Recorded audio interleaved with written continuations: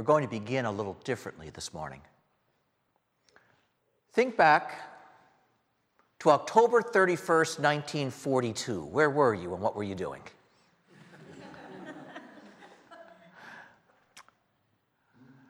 It's on the one hand an incredibly silly question, but on October 31st, 1942, you were very much in the eye of God,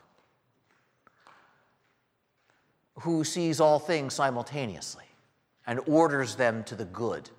And part of that ordering that affects your life took place on October 31st, 1942.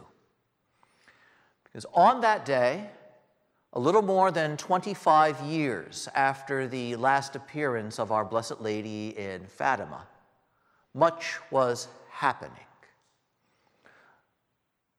Millions had already died in the Second World War.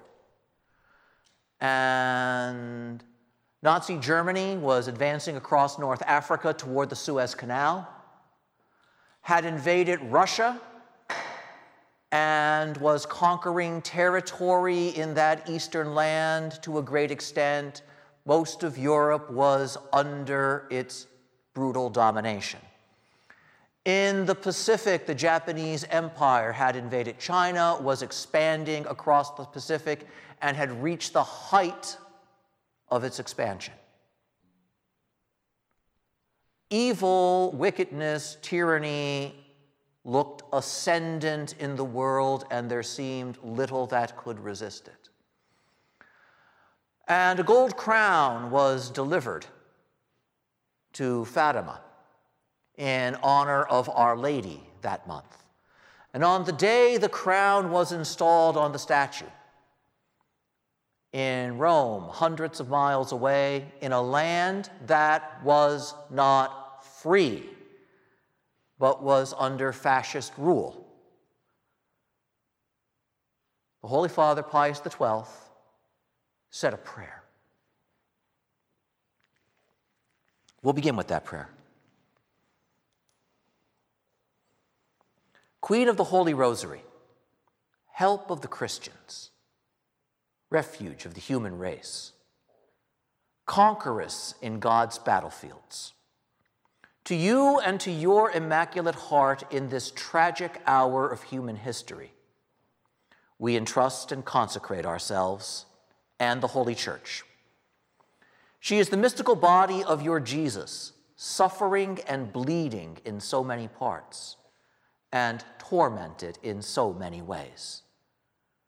We consecrate to you the whole world, torn by bitter strife, and consumed by the fire of hatred, the victim of its own wickedness. Look with compassion to all material and moral destruction, to the suffering and fears of fathers and mothers, of husbands and wives, of brothers and sisters, and innocent children. Look at the many lives cut down in the flower of youth, so many bodies torn to pieces in brutal slaughter, so many souls tortured and troubled and in danger of being lost eternally. O Mother of Mercy, obtain peace for us from God. Obtain especially those graces which can convert human hearts quickly, those graces which can prepare, establish, and ensure peace. Queen of Peace, pray for us. Give the world at war the peace for which all are longing, peace in truth, justice, and the charity of Christ. Give them peace of the arms and peace of mind, that in tranquility and order the kingdom of God may expand. Grant your protection to infidels and to those still walking in the shadow of death. Give them peace and permit that the Sun of Truth may rise upon them, and that together with us, they may repeat before the only Savior of the world, glory to God in the highest, and peace on earth among men of good will. Give peace to the people separated by error and schism. particularly those who have special devotion to you, and among whom there was no home where your venerable icon was not honored, though at present it may be hidden in the hope for better days. Bring them back to the one fold of Christ, under the one true shepherd. Obtain peace and complete liberty for the Holy Church of God. Check the spreading flood of neo-paganism. Arouse within the faithful love of purity, the practice of Christian life and apostolic zeal, so that the people who serve God may increase in merit and number. All of humanity were once consecrated to the heart of your Son. All our hopes rest in him, who is in all times sign and pledge of victory and salvation. Forever we consecrate ourselves to you and to your immaculate heart, O Mother and Queen of the world. May your love and patronage hasten the victory of the kingdom of God. May all nations at peace with each other and with God proclaim you blessed, and sing with you from one end of the earth to the other the eternal Magnificat of glory, love, and gratitude to the heart of Jesus, in which alone they can find truth, life, and peace. Amen. Mary, Queen of all hearts, pray for us. Saint Dominic, Saint Francis, Saint Louis Marie de Montfort, in the name of the Father, and of the Son, and of the Holy Spirit. A remarkably powerful prayer, no? Shortly after that prayer was said, the British Army won the Second Battle of El Alamein, which stopped the advance of the German forces in North Africa. And Operation Torch led to the landing of United States and Canadian troops on the other side of North Africa to begin the process of liberating Europe. Shortly after this prayer was said, the Battle of Stalingrad, which was the turning point of the war in Russia, began, a battle that ended with the defeat of the German army on February 2nd, 1943, a date which was then the feast of the Purification of Our Lady. Shortly after this prayer was said, the Battle of Guadalcanal, the turning point of the War in the Pacific, which was already underway with an uncertain outcome, turned in the direction of the Allied forces. Now, we don't want to attribute a narrow causality to this prayer. Many other things are underway that influence the outcome of events. However, the timing and the results are not insignificant, and I would say not coincidental. And note that within that prayer there is a reference to Russia groaning under communism, that land where there was never a home without the icon of Our Lady being honored, even though now they are hidden, hoping for better days. But what a remarkable prayer, this act of consecrating the world to the Immaculate Heart of Mary, prayed by Pope Pius XII, October 31st, 1942. As we noted, consecration is the third element, the third great element of how today we understand devotion to the Immaculate Heart of Mary. This is a radical example of just what that understanding of consecration is and the power that is implied with that request of Our Lady to be consecrated to her Immaculate Heart. And note how clear the Holy Father was in his language. It is a consecration to her heart. In other words, something that involves her love. And so now we have to back up and say, just what exactly is consecration? Because again, in our modern day, this is another one of those terms that has become slippery and lost its full and best meaning. The heart of modern man likes simple answers. As much as we love to glory about the complexity of modern life, what we really love are easy answers. We live in an age of sound bites and memes that propagate across the internet. And why are they popular? They say one simple thing, which usually is a ridiculous oversimplification of a wonderfully complicated reality. And we love doing that. We reduce one another to simple caricature opinions of one another. And this, in the end, is what prevents us from truly communicating and truly relating. Consecration is one of those things where we hear the word, make the consecration to Mary. There is no the consecration to Mary. We're going to begin right there. There is no the Marian consecration. There never has been in the history of the church. Rather, this is a word that has had a variety of devotional expressions in Marian spirituality and Marian devotion across the centuries. There has never been one. Because what consecration is an expression of belonging. And we have to catch that and recognize that. Any real relationship, sooner or later, involves belonging. This is intrinsic to human life. We belong to one another in a variety of ways. And it's belonging to one another that allows us to make claims on one another. And so just think for a moment of all the different forms of belonging you have in your life. They're not the same, are they? Think of all the different ways you can belong to a single person over time. It's not all the same, is it? We need to recognize that. When we speak of consecration to the Immaculate Heart of Our Lady, when we speak of Marian consecration, we are speaking of something that involves a personal relationship that recognizes a degree of belonging. And as soon as I put it that way, it should be painfully obvious. Not everybody has the same kind of relationship with Our Lady. Not everybody belongs or is ready to belong on the same level.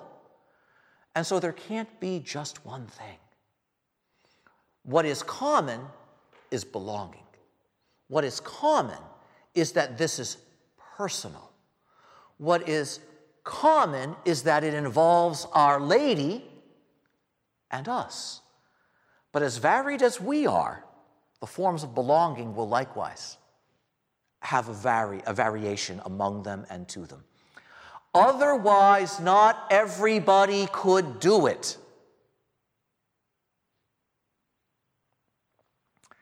We often miss this with our love of telling somebody you have to say this prayer or do this devotion or this is the thing that will bring you grace. There is no this whose name is not Jesus Christ that doesn't do that for everybody, that does that for everybody.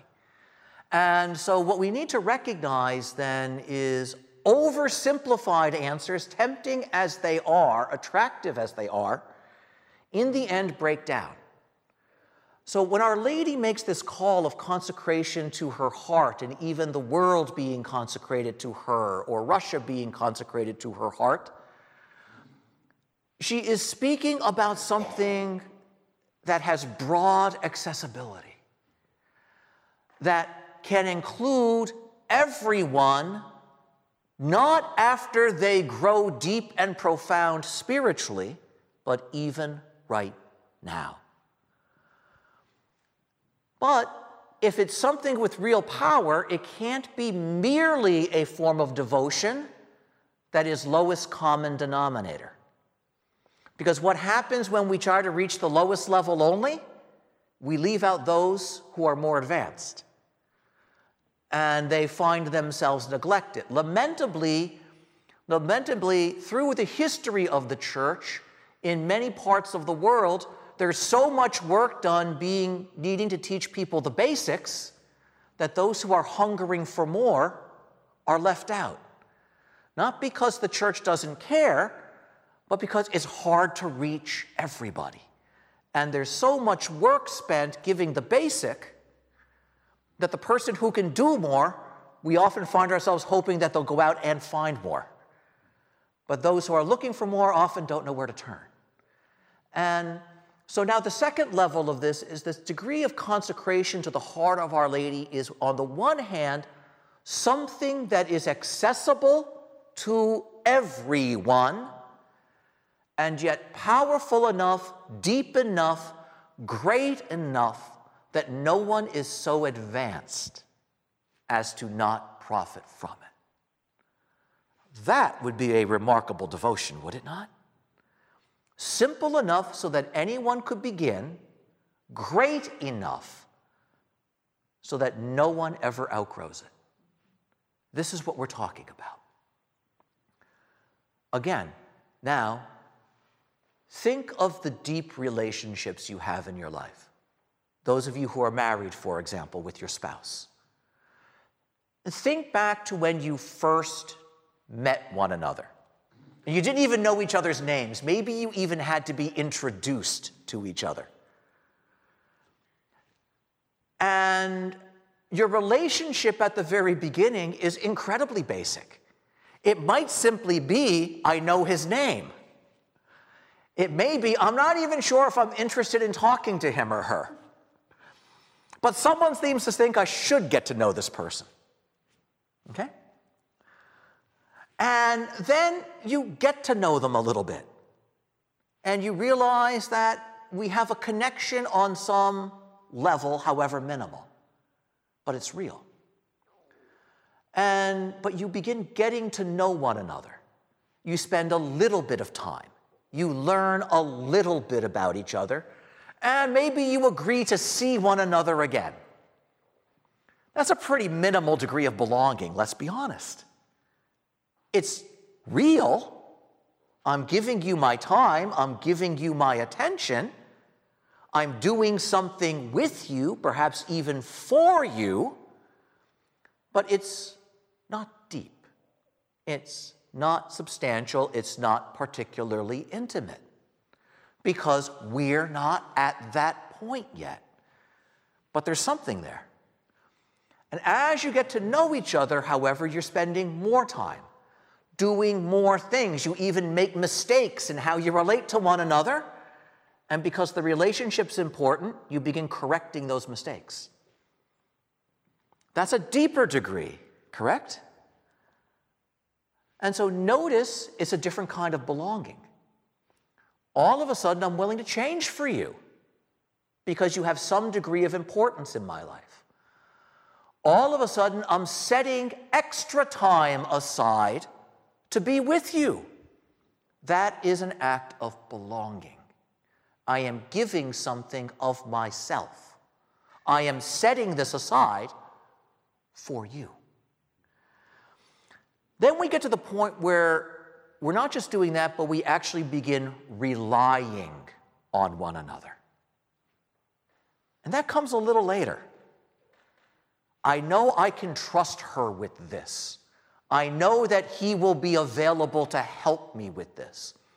And now we feel that we belong to one another enough that we can call upon each other and that we can call out of one another a certain giving, a certain belonging. That's even deeper. And then we may get to the point of saying, we belong together. And I will be with you. And note how much deeper that is. And, after you say that, then there's all the hard work involved in living that. And that's an even greater degree of depth and belonging, honestly. Notice how in our lives, even our most intimate relationships grow through stages, but at every level there is a degree of belonging that one finds. With regard to devotion to Mary, that is what we call consecration. The constant, which is accessible to everyone, is a relationship with Our Lady, wherever we're starting. Much of our world needs to be introduced to her and is going to have to sort through, what do I think of her? Other parts of the world have some kind of relationship with her. I've heard about her. I've learned some things about her. I even say some prayers every now and then. In the Catholic Church, every Catholic has a minimal relationship with Our Lady because of what we believe and our celebrations and her presence in the creed that we all profess together. Let's be honest, that's real, but it's pretty minimal. But note that there is a starting point. If the starting point is shallow, so will the belonging be initially. If the relationship is deep and has some history to it, the starting point is at a deeper level. And so as Our Lady speaks to the children, again, note, they were already praying their rosaries before she ever appeared to them. They had a relationship with her prior to her manifesting herself so fully to them.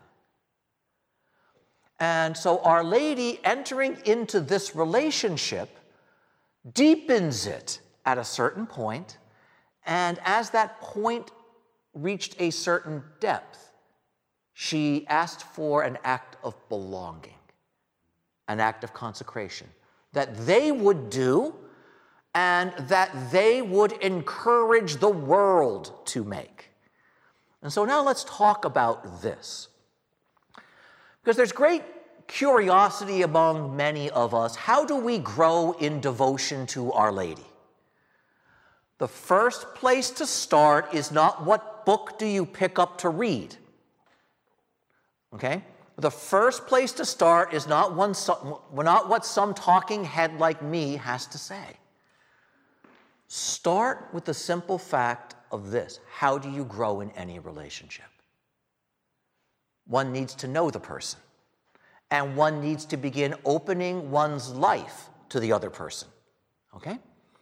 And so now let's basically start with how this works on the level of Marian consecration, which involves a belonging in the sense of I give myself or something of myself to you. And so the ground of all of this is the real life that I am actually living. Not the life I wish I had. Not the life I want to have 10 years from now. The real life with the real issues, the real failures, and the real successes that I actually experience, and not something else. And we want to be careful there because there's a temptation, a dangerous temptation in the spiritual life to put on a mask before the Lord. To get down on our knees and think we're fooling him, but we're really fooling ourselves by showing him only the shiny parts of our hearts. Or to hesitate in turning to the Lord because I'm not good enough yet. The Lord isn't interested today in your good enough tomorrow. He wants your I'm falling far short today. Our Lady is like that too. She doesn't come to a world that doesn't exist. She appeared at the height of the First World War to these poor children, 2 of whom are going to die 2 years later. Pope Pius XII didn't consecrate the world he wanted to Our Lady. Those beautiful words of the prayer speak of the real woundedness of the real world. It is the actual world that actually exists. And so all of this begins with reality, the reality of our life, the life I am, in fact, living right now. And it involves then a surrender or an opening or a turning of my actual life to Our Lady. And so note, the power of Marian devotion doesn't consist in promises or messages. It is found in the way she relates to the reality of the lives we are actually living, including and in fact especially the broken parts. And so now consider your life, because there are a couple odd things about us, okay? Think about the last time you had a really good day, okay? And think about the last time you had a good day and everything was going wonderfully. You're happy, you're not conscious of any difficulties, things are pleasant, life is just the way you like it, and out of nowhere something stupid happened, and your good day came crashing into chaos out of nowhere. Isn't it amazing how easy that happens? And it can be as silly as what some jerk on the road does. It can be as foolish as the child is throwing a tantrum at exactly the wrong time and has pushed the wrong buttons. It could be somebody looked at me the wrong way and the old insecurities came up and I can't shut them down anymore. Now think of the last time you had a really bad day. And think of how quickly that became a bad week. And perhaps a bad several weeks. And how hard it was to come out of it. It's true, isn't it? Isn't it amazing? I could have the best day in the world, and it can be ruined at the drop of a dime. But if I'm having a bad day, it takes a lot to get me out of that. That's how fragile we are. That is how weak we are. We are easily robbed of our joy, our peace, and our goodness. But resentment, insecurity, fear, disappointment come into our lives. They settle into the heart, they get wired for cable, and they're not moving out. That is who we are. Think of the fact that when we try to do good, oftentimes our motivations are mixed. And even as we're trying to do something right, there's a selfishness there, a desire to make a point there, and the goodness that we do doesn't go as far as it should. It's not that we don't intend it, but something short-circuits it. You know, the human heart, the believer's heart is like that, you know? And service in the church can be like this. We begin by saying, I want to do all of this for the love of the Lord. I want to serve. I want to be generous for God and his people.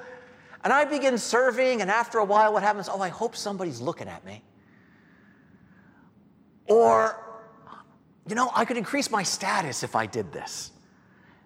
We don't start with that intention, but it's amazing how quickly, even in the best things, even what seem to be holy in charitable contexts, it very quickly becomes all about me. And it becomes all about me in a way that eventually becomes destructive. Very few set out to be destructive in our communities, but that selfish degree of ownership, that desire to stand out, you know, I'm going to serve the poor, I'm going to be generous, and even as I'm doing it, I'm thinking, oh God, not him again.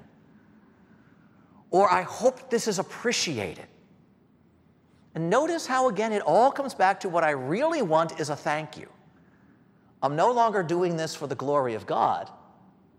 I'm doing this for the gratitude I hope to receive. It's not that wanting to be thanked is bad, but when that becomes the point, the goodness of what I'm trying to do is being drained out. And so we find we have a hard time holding on to happiness, holding on to goodness. And even our best attempts at times fall short because we can't get out of our own way. And so we need help. And that's the truth. That is the truth. Fundamental starting point number one of Marian consecration. I'm a sinner, I'm weak, and I need help. Notice what I didn't say? I'm holy, I know my theology, and I've been praying for years. I am a sinner, I am weak and I need help. That is the starting point because that is the truth. So that's where I begin. How does Marian consecration begin? I can't do the full good that I want to do. I need someone to help. Blessed Mother. Blessed Mother. I offer you my sermon preparation. Be with me. Help me. Let me put it in your hands so that as you help guide it, it actually will give glory to God and edify his people in a way that I can't on my own. Blessed Mother, I give you my piano lessons. Blessed Mother, the grandchildren are coming over today, and I want to use my time with them well. Help me to truly enjoy them. Help me to speak with them. This is the most basic form of Marian consecration there is. Anybody can do this because it's just, I give you what I'm doing right now. I give you what is happening now. This is where the impulse for Marian consecration among the faithful come. Note how simple this is. This doesn't come from the theologians. This comes from the heart of people like those shepherd children who tied those ropes around their waists. I can give you this. I'm doing something now. I'm trying to be good now, and I need your help. Why? Because I want it to glorify God. That's the other point. The intentionality of consecration, Marian consecration, is always heaven, not simply Mary. I want my good works to redound to the glory of God. I want them to be pleasing and effective. I need help. No one knows the mind of God better. No one is nearer to me. And so, Blessed Mother, help me. But note is also belonging. I'm giving you something.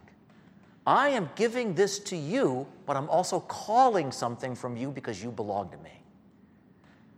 You already, so the other half of the belonging of Marian consecration is I recognize that she does belong to me.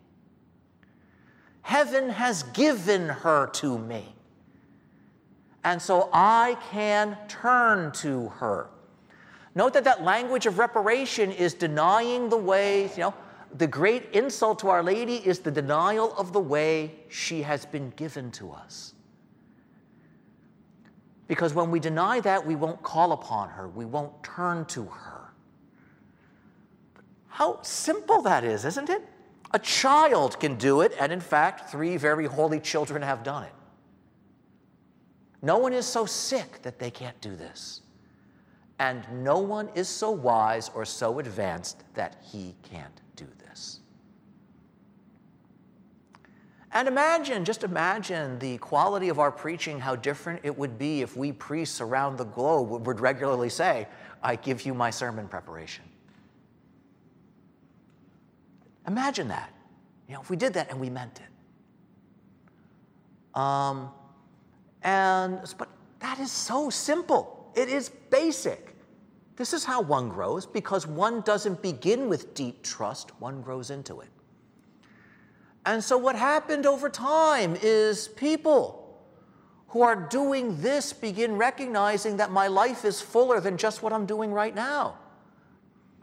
So, Blessed Mother, I have opportunities that are coming, and I want to be ready for them.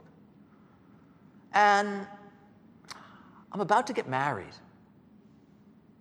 Could I place in your hands the family and the home life that I'm about to begin? I'm starting a new career. I give you this new beginning. No, that's more of myself.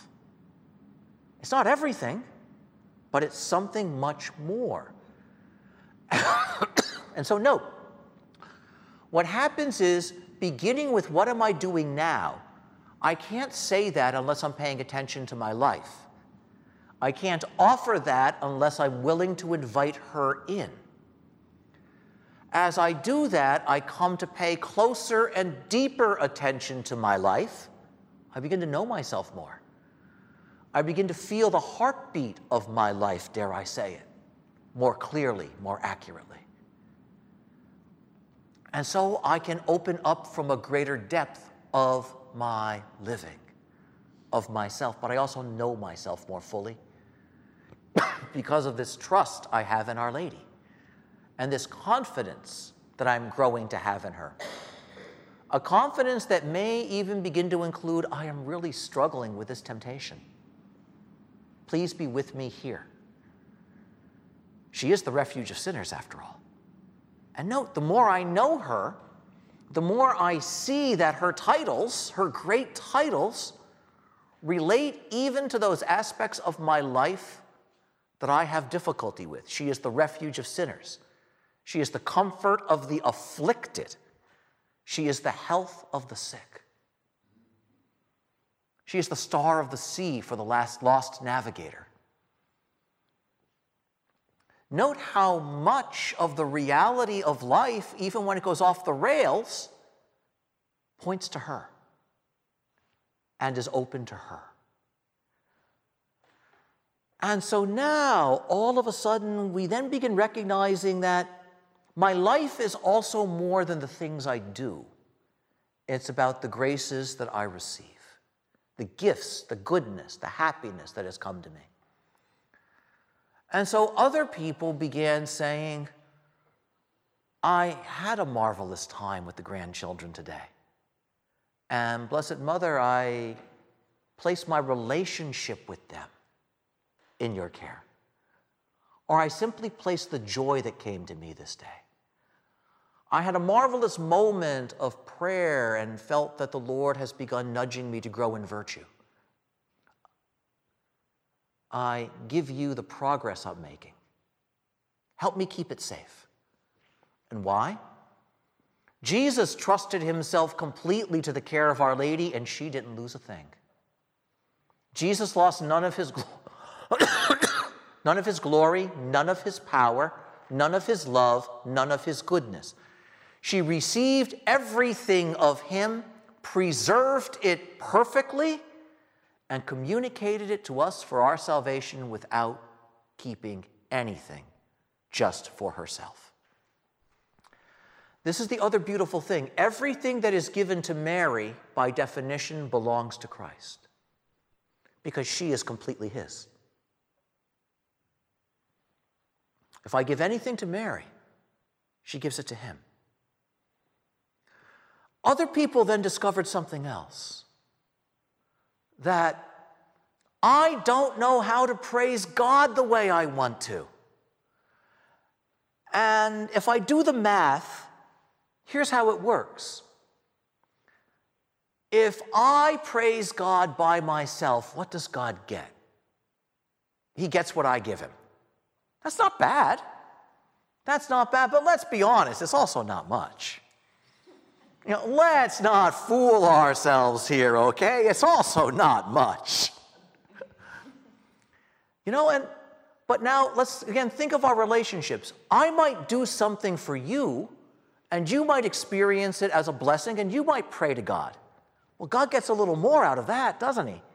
He gets my goodness, and he gets your act of thanksgiving. Well, again, when I enter into a relationship with somebody, I also don't want it to be one way. Okay? We have a lot of one-way relationships in the world where it's always give me, give me, give me, give me, help me, help me, help me, help me. It's not, but there's also, what can I do for you? And so now people began to recognize that if I do something for Our Lady, she's grateful. And if I do it to her, for her, honoring what God has done for the world through her, what God has done for me through her, her gratitude turns toward heaven. And what does God get? He gets her praise. That's a lot better than mine. He gets my little goodness, my little praise, amplified, magnified, dare I say, by the great gratitude of her heart. And so my ability to glorify God, my ability to turn to God when I involve Our Lady, amplifies whatever goodness was there, purifies it. And in a sense, my song of praise rises heavenward on the wings of hers. Note how marvelous that is. And so it's at this point, as Our Lady says, consecrate yourselves to my Immaculate Heart. Notice how there's this simple beginning of giving what I'm doing now. You know, that prayer that we grow up saying, the morning offering, Blessed Mother, I offer you my works, prayers, joys, and sacrifices of this day. Nope. It's a very simple form of Marian consecration. It just deals with today and what happens today.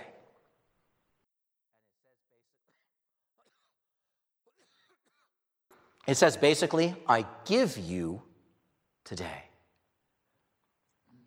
But I give you today in the concrete reality of today is going to have difficult parts. Today is going to have good parts. I'm going to try to do something right for God today.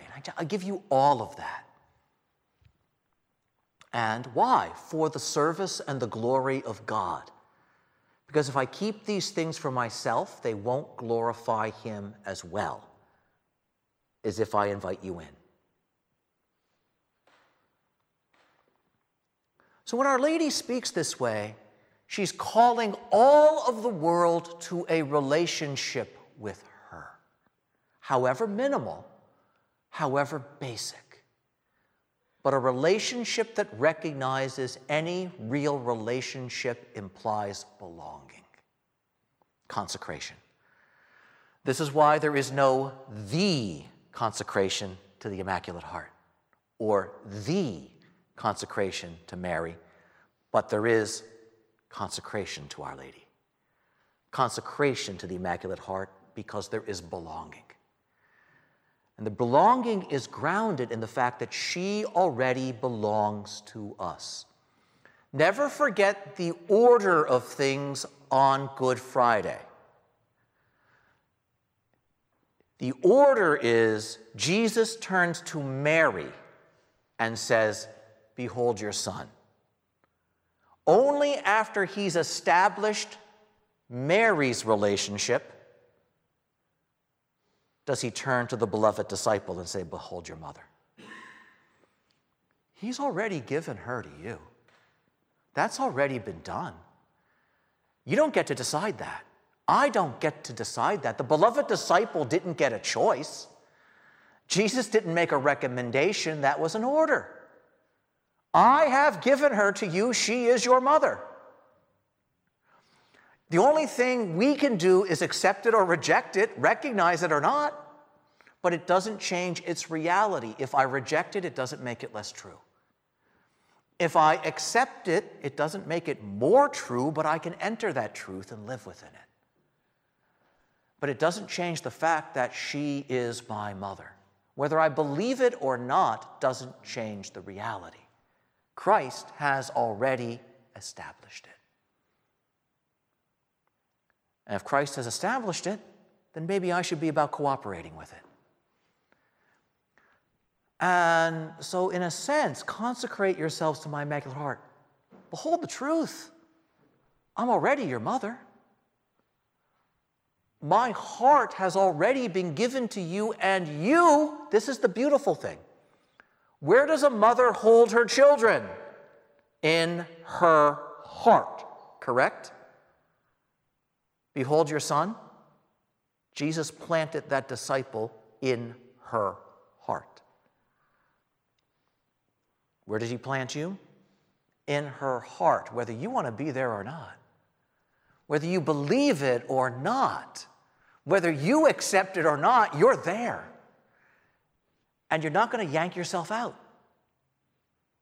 Because he's already established it. And so note as Our Lady says this, at the cross of her son's woundedness in a world that has such tragically ready recourse to violence, anger, and hatred, that is where the ones that Jesus loved are placed in her heart. She comes to a world afflicted by war and says, stay here. Find your way here. There's already a place for you here in my heart, where he is too. And so it's out of this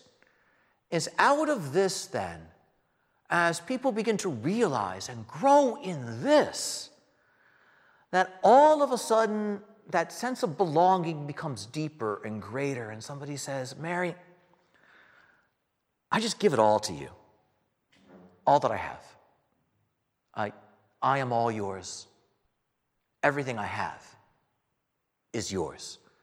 Receive it all, keep it safe, purify it. Help me live this life. Help me live this life in a way that truly is a life alive for God. I am all yours. All that I have is yours. Beautiful prayer, no? That is the second highest form of Marian consecration. And now you're looking at me saying, Father, I just said all. What's higher than all? What is more complete than all? What is more complete than all is what the tradition calls a total consecration. And you're still looking at me saying, Father, you said all. How is all not total? Simple question. Suppose for a moment we'll just do a thought experiment that you'll be very happy with, but it's only in your imagination. Suppose you just came into an inheritance, and it's very large. Say something like $250 million. All right? You've just got a windfall. Uncle Sam comes, he hits you with the capital gains, but you're still doing pretty well. You still got about $200 million. That's pretty good, isn't it? And it's a problem. Now you're saying, Father, what's the problem? It's $200 million. And in this economy, it doesn't go as far as it used to, but that's still a lot. The problem is now you have to figure out how to keep it. You have to figure out what to do with it.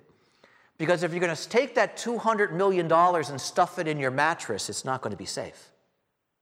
And it's not going to gain any interest. You could give it to a family member, but it's not going to be any safer there. And it might be spent without you knowing it. And the minute you get the windfall, you will find all kinds of relatives you didn't know that you had. You'll be contacted by Nigerian princes who want to cooperate with you on banking. You will have all kinds of things going on, and everybody will have a plan for your wealth that they think you should listen to. And they're not going to be trustworthy. And so note, one of the issues is, how do I keep my wealth safe? Well, we find a reliable banker, a reliable investment person, a reliable professional who knows how to do this. In other words, somebody who's not me. We trust it to them with instructions. Invest it well, invest it wisely. 1, keep it safe. 2, help it to grow toward the future for myself and for my family, so that it doesn't sit dormant, but that it actually increases, that it bears fruit. And to the extent that it's possible, allow some good to be done with this. Let it make a difference in the world in some way. Fair enough? And so you take the $200 million and you say, I'm giving it all to you. Keep it safe, give it increase, and put it to good work. I am all yours. All that I have is yours. The good of my life, the virtues I'm growing in, my spirituality, these are safe with you. And understand, if I'm going to be careful with $200 million of worldly wealth, I better think about being careful with my immortal soul, or the life of my family. because those are much more important things. Okay? But note, I give it all, and I say, it's all yours. I give it to you. Take care of it for me. Invest it wisely for me. Put it to good use in my name. Those are not bad things. Okay? That is the prayer that a mother or a father says, consecrating her or his family to Our Lady. I give you my household. I give you our relationships. I give you my children. Keep them safe. Help them to grow in virtue. Guide them. That is the prayer that Pius XII said. I give you the world and all of its people and all of its woundedness and all of its struggles. Note how comprehensive that is. His prayer was very thorough. I give you its future. I give you its wounded past. I surrender all of this to you. The Holy Father with spiritual authority over the earth can do that. The head of a household with authority over the family can do that on behalf of the children, on behalf of the others. We can consecrate our friends to the Lord in that sense, those we care about. But the higher level, the total consecration, we can't be done on behalf of anybody else because of what it really says. It doesn't simply say, I am all yours, and all that I have is yours. That same shorthand can be used in two ways. When I say to the banker, it's all yours, I'm also saying, keep it safe for me, invest it for me, do good work in my name. I can also come to the banker and say the same thing, it's all yours, I give it all to you. And then I say, literally, I'm signing the papers right now, it's yours. You invest it however you think fit for whoever you think fit. You grant it increase, not for me, but for somebody else. You put it to whatever use you would like in your name. I am all yours, it's the same words. And all that I have is yours. Same words, different intentionality, I surrender ownership to. That is the degree of surrender of the consecration associated with St. Louis de Montfort, with Henri Marie Boudon, with St. Maximilian Kolbe, and with others. That is a high point in devotion to Mary. And it requires a particularly deep and intense relationship with Our Lady to say in the first place and mean it, and it requires the work of a lifetime to live and grow into. But note how it flows out of the others. But we have to understand then, this idea of consecration to the heart of Our Lady involves belonging to Our Lady, recognition that we belong to her and she belongs to us, and that we have been given a place in her heart by Jesus Christ. And so the ground of all of this is our relationship with Jesus Christ, our belonging to him. How absolutely wonderful that is. And when I do that, I can only do this by submitting to Christ. Behold your mother. I've given you a place. Go there. Go there. But how absolutely beautiful. And note how many ways it can unfold. And it has this wonderful element, like we saw with adoration and reparation, of reminding us our relationship with our Lord and Our Lady are never merely private matters. I can belong to her in a way that includes others. I can belong to her in a way that makes a difference in the world and the church. And note how wonderful that is. Bring others into a point of belonging to me. Settle them into my heart.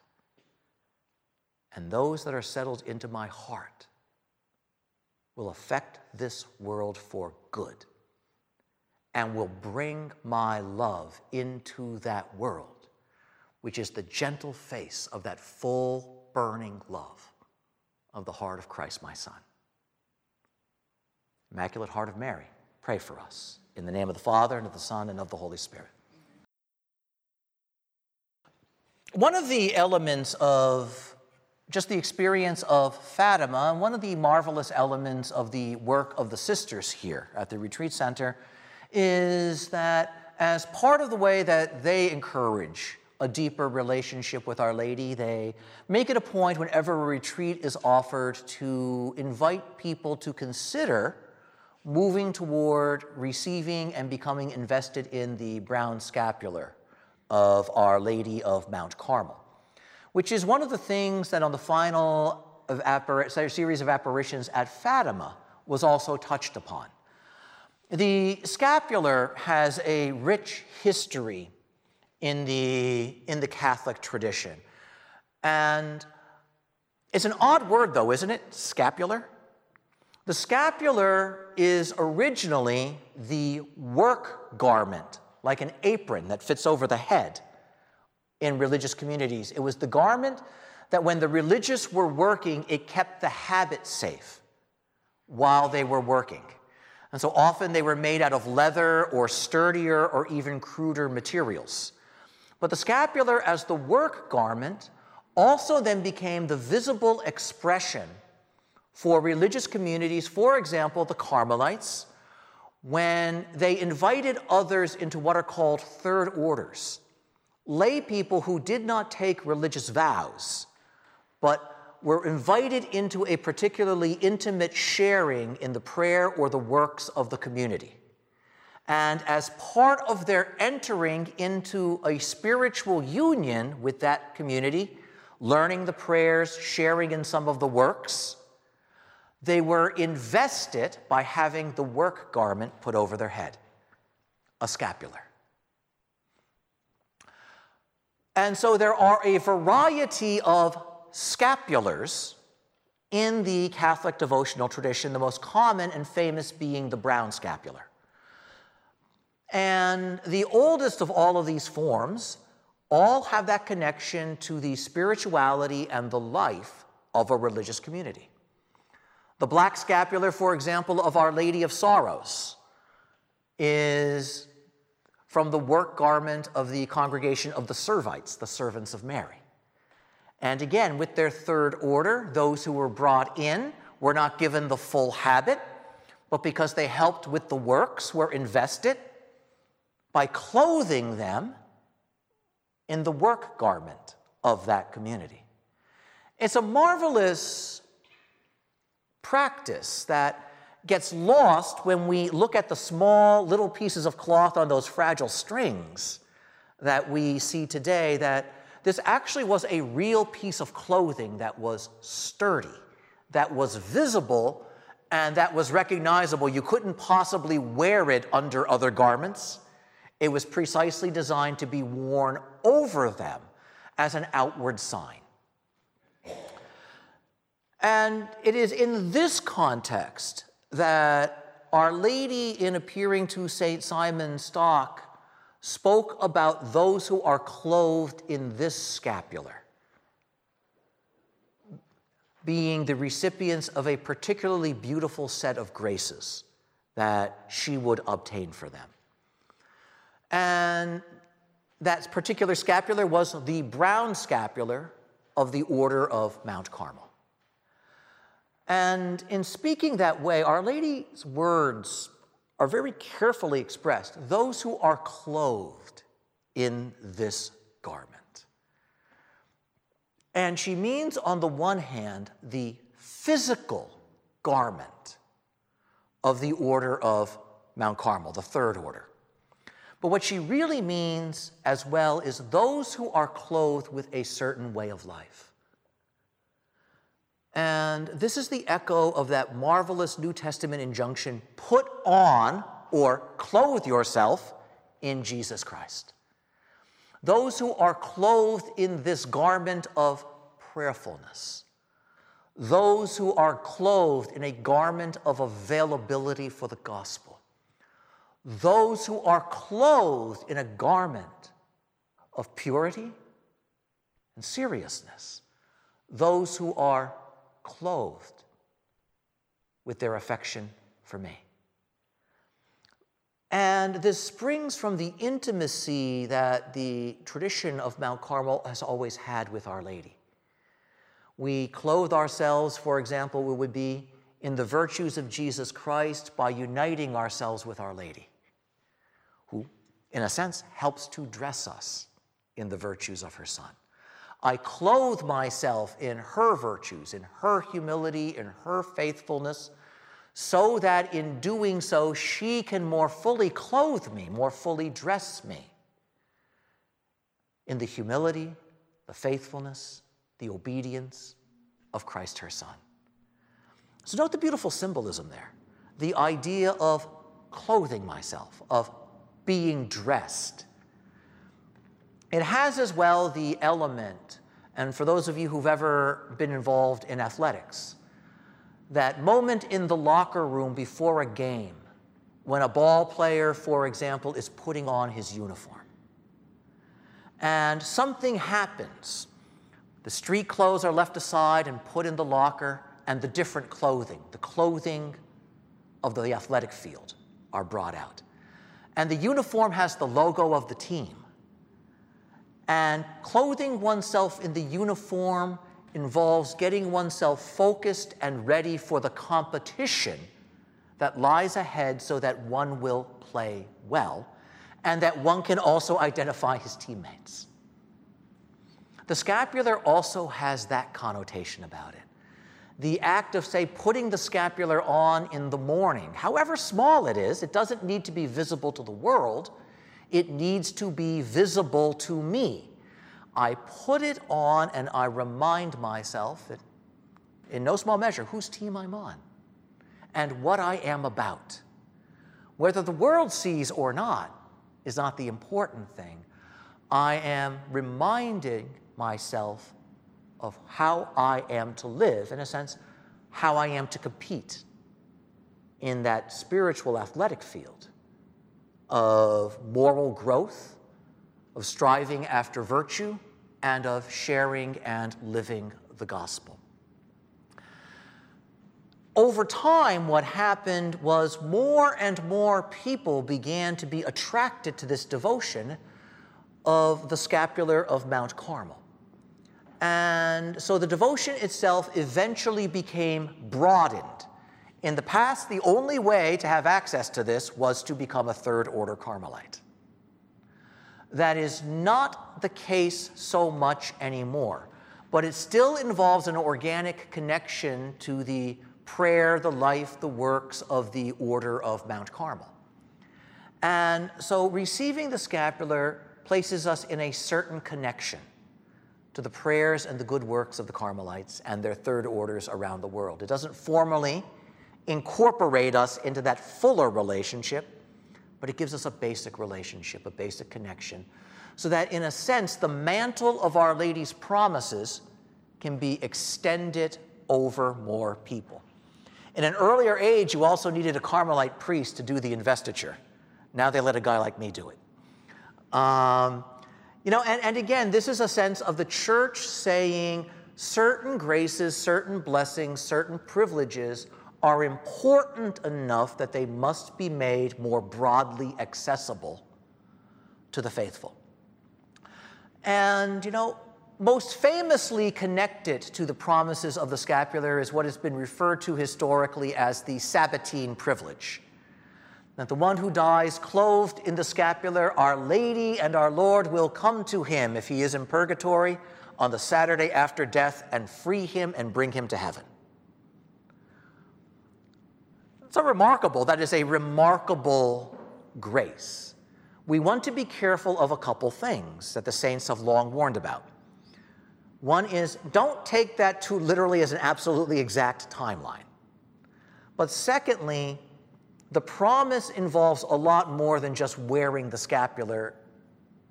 It involves how one wears the scapular.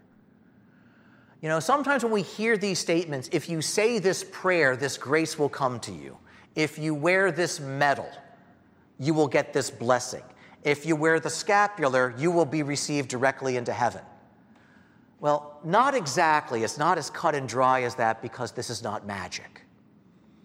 What it means is the one who is striving to be faithful, who also in that faithfulness clothes himself or herself with this scapular, can count on the promise.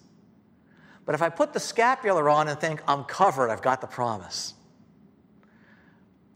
and I live a disordered, indifferent life where I indulge myself in all manner of wickedness, I have no promise to count on.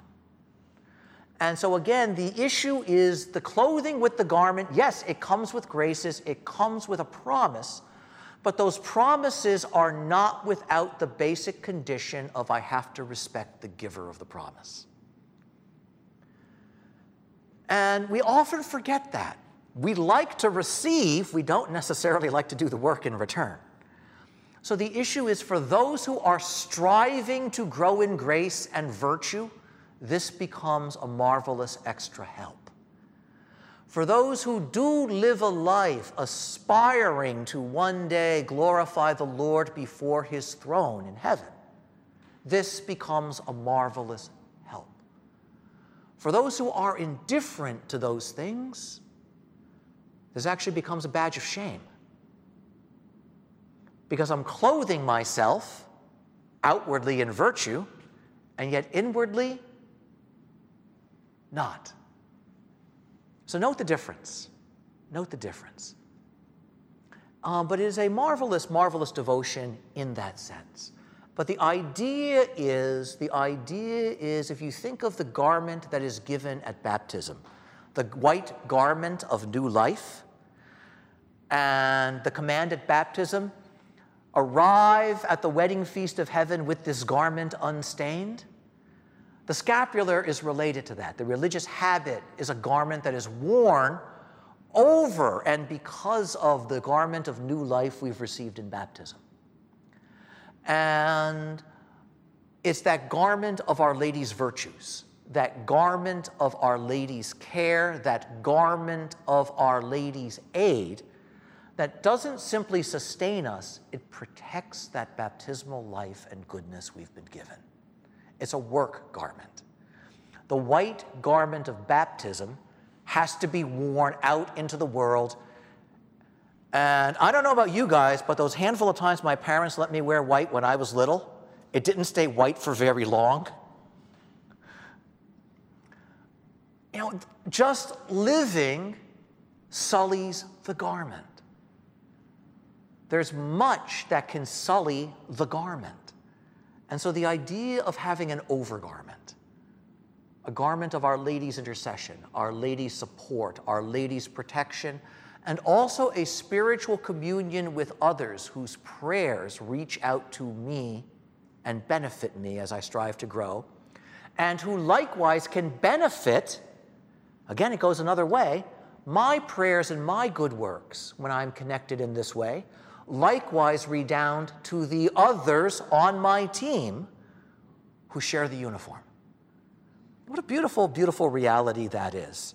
And so that having been said, to receive the benefit of the scapular, because of that connection to a religious community, you can't just buy a scapular, get a priest to bless it, and put it on.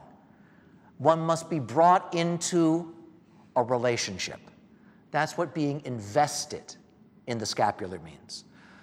And if any of you have not been invested in the scapular and would like to do so, we can take care of that right now. Are there any of you? Everybody's good? You would like? No. Okay. Well, looks like this is really easy for Father today. I probably should have led with the question. Okay. And again, the basic, rules are important. The basic rule of investiture in the scapular is this: investiture is for life. So you don't need to get reinvested unless for some reason you've renounced it. Secondly, investiture should be done with the cloth scapular, which can then be replaced by a scapular medal. Okay? So the scapular medal is in fact permissible, but it is best done first with the brown cloth, which represents the habit. Thirdly, these things are fragile. They break all the time. They wear out easily. When that happens, all you need to do is obtain a new one and put it on. It doesn't need to be blessed. Okay? You just get a new one and replace it, because it's the investiture which connects you to the promise, not simply the garment. Okay? The garment represents the investiture. So since the investiture is permanent, you just get a new one and you put it on trouble-free. My recommendation is usually buy a couple spares when you get the first one.